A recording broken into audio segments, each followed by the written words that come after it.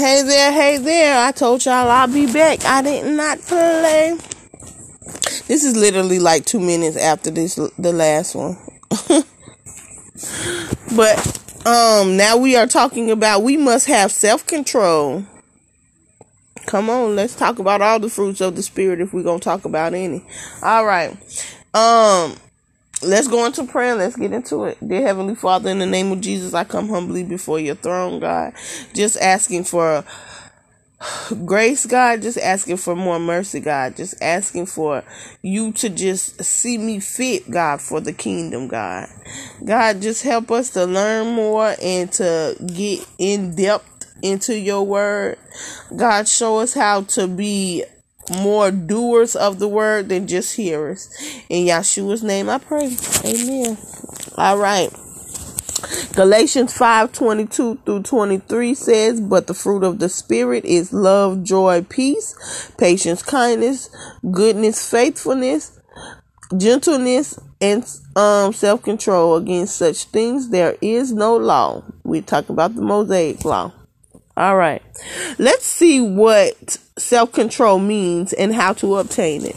Self-control is the ability to regulate one's emotions, thoughts, and behaviors in the face of temptation and impulses. Temptations are some things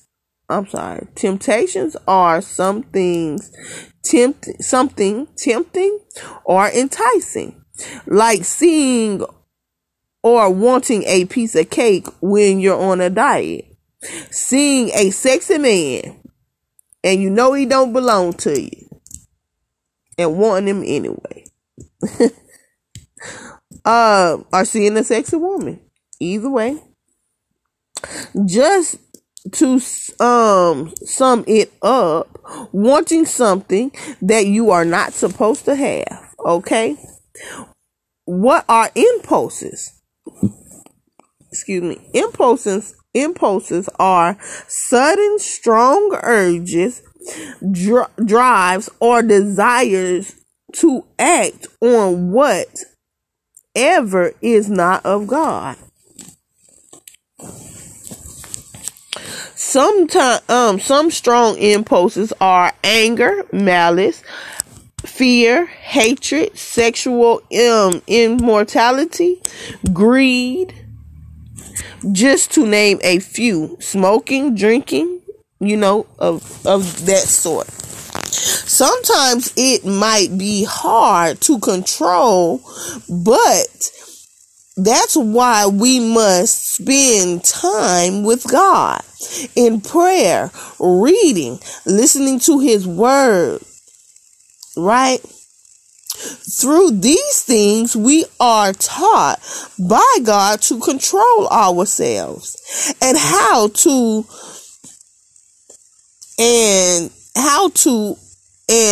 not to act. Kind of like when your mother used to take you to the corner store or take you to the store, and what she'll tell you: don't touch nothing, don't look at nothing, don't leave my side. Right? These are the kind of things that God does. Right?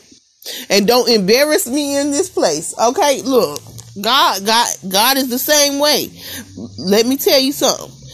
Hey, before you go out here in this world, you need to take on a few of these attributes. Love, kindness, because I don't want you embarrassing me.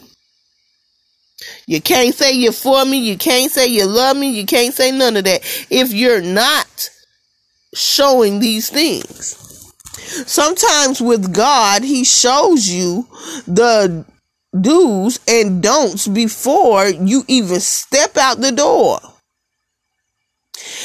Like in the morning, that's why it is important to read and pray before you leave out your house.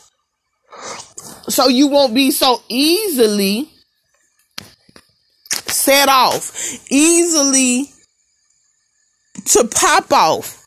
We must definitely have to get into our word. And so when a person is or when the devil is trying you, because we know we fight not against flesh and blood, but against principalities, against rulers of darkness, and against rulers in high places. So we have to read our Bible, so it'll help us. Okay, baby, look, I done read my Bible. I done did my daily devotional. I done did my prayer for this morning. Guess what? You can't have a devil, and you can be able to go on about your business. But if you not in your word, then guess what? You easily angered. Look at this. Proverbs 16:32 says, whosoever is slow to anger is better than the mighty. And he who rules his spirit, then he who can take a whole city. Guess what? If you are slow to anger, then guess what? You're able to control yourself. Stop being so quick to get all angry and upset and all out of pocket and out of character, and learn how to control yourself. Learn how to control the words that come out of your mouth. Just the word just told you that the one who is slow to anger is ruler over his spirit, and he knows how to control himself, and he's mightier than the one who can take a whole city. Proverbs 25 and Proverbs 25 and 28 says, a man without self-control is like a city broken down and broken down into and left without no walls. A man without no self-control isn't good for nothing. He's not good for anything. What's a whole town good for if it done been ramsacked, broke down, and ain't got no walls to stand or to hold anything in? Like, what good is it? It ain't no good. So I asked God what he meant, and he said, good for nothing. It has been ruined, thrown down, overtaken. And that's what anger does. Anger throws you down, it overtakes you. Shows you ain't got no self-control. 1 Corinthians 9:27 says, but I disciple my body and keep it under control, lest after preaching to others, I myself shall be disqualified. Now, see, God is talking to me and to the other preachers now. He just because we preach and teach the others does not mean we can go out and lose our temper and lose our self-control and then think we gonna make it in. God don't work like that, baby. God says in his word that the word is like a two-edged sword. It goes out and cuts one way and come back and cut the other way. That means, baby, it'll go out and it'll cut the lay members, the people who sitting in the audience. It'll cut you, baby, and come back and cut the preacher man too. God ain't no respect the person. We can't be out here preaching the word and then still be disqualified. That can happen. How can that happen? By not applying the word of God. We have to apply the word of God.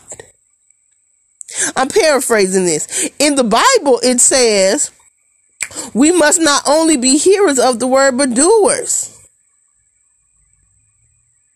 We have to not only be hearers of the word, but doers of the word also.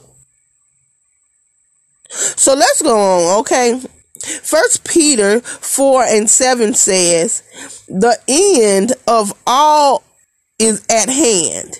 Therefore be sober-minded and watch unto prayer. You know how you feel when you get intoxicated, right? Your vision is blurry or impaired. Your mind is impaired, and you can't think straight. Well, that is what I'm sorry, and you can't think straight, and you do.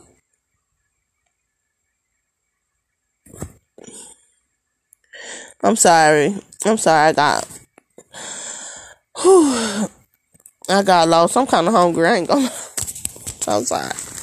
That's neither here nor there. God's word will get out. Okay. That's what First Peter and 4 was just trying to tell us. To always be sober minded. To always have our mind on Christ. Right? To always be watchful and to watch our surroundings. You cannot watch your surroundings if you're not sober minded. If you're not sober, watchful, paying attention.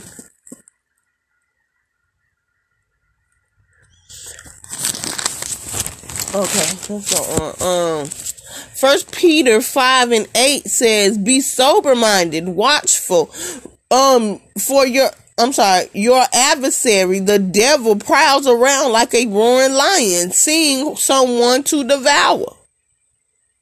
So we cannot sleep on the devil thinking all is well, having a good time.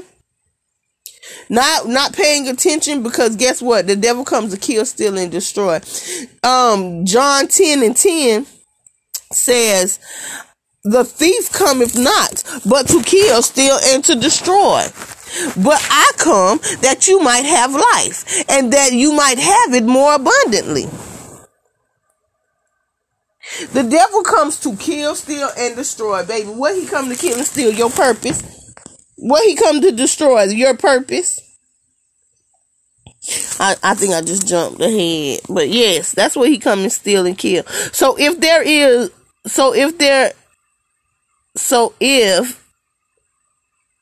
this is why we must have self-control, because we are not able to if we are not able to control ourselves, the devil will kill and steal our purpose. What is our purpose on this earth? It is to worship. It is to worship God and to do the works of our Father which is in heaven. That is to glorify him, and that is our reasonable service, right? That's what is reasonable for us to do. Romans 12:1-2, and this is from the ESV version. I wanted to do this version because it has a different version, and I wanted you to hear this version, and it kind of goes with how we're talking today. Okay. I beseech you, therefore, brethren, or I impel you, therefore, brethren, by the mercies of God, to present your bodies living sacrifices, holy, acceptable, which is your spiritual worship. Do not conform to this world, but be transformed by the renewing of your mind, that ye may prove what is good and what's acceptable and what's perfect will of God. Okay? It's your worship, which is your spiritual worship. You heard that? That's why I picked that one, because it's different from the other ones. Now for this one, I did I didn't want to write it again. I didn't want to write it again because I just felt like I just kept writing it over and over again. But I asked God, I'm like, why do you keep having me write this scripture over and over again? And he said, because I said so. First of all, you know what I'm saying? Sometimes we can get beside ourselves thinking that we know more than God, and we don't. Okay? And we don't. Okay? Right? And they need to know this is not a suggestion, but this is a commandment. This is a command. It's not, I don't suggest that you make your body a living sacrifice, wholly acceptable, which is your reasonable sacrifice. But no, this is your command, that you make your body wholly acceptable, which is your reasonable sacrifice. 'Cause it's reasonable. I need them to understand that most of the things I say in the Bible 2 or 3 times, I say it so you can understand I mean what I say. Or I can reiterate.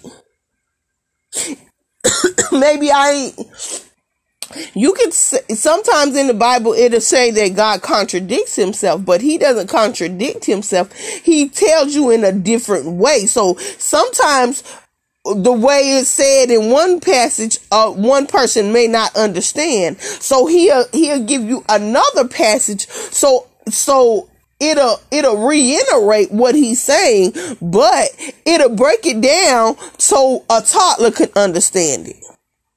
Cause some of us are very carnal minded. So it's like we're being fed as a toddler milk. You know what I'm saying? When some of us should be eating meat. Now let's go on. Titus 2:11 and 14 through 14 says, for the grace of God that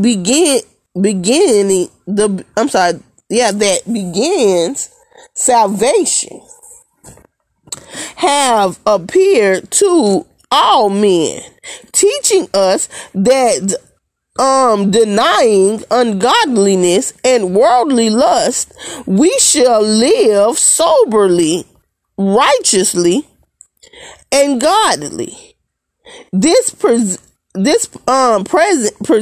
God, the world looking for that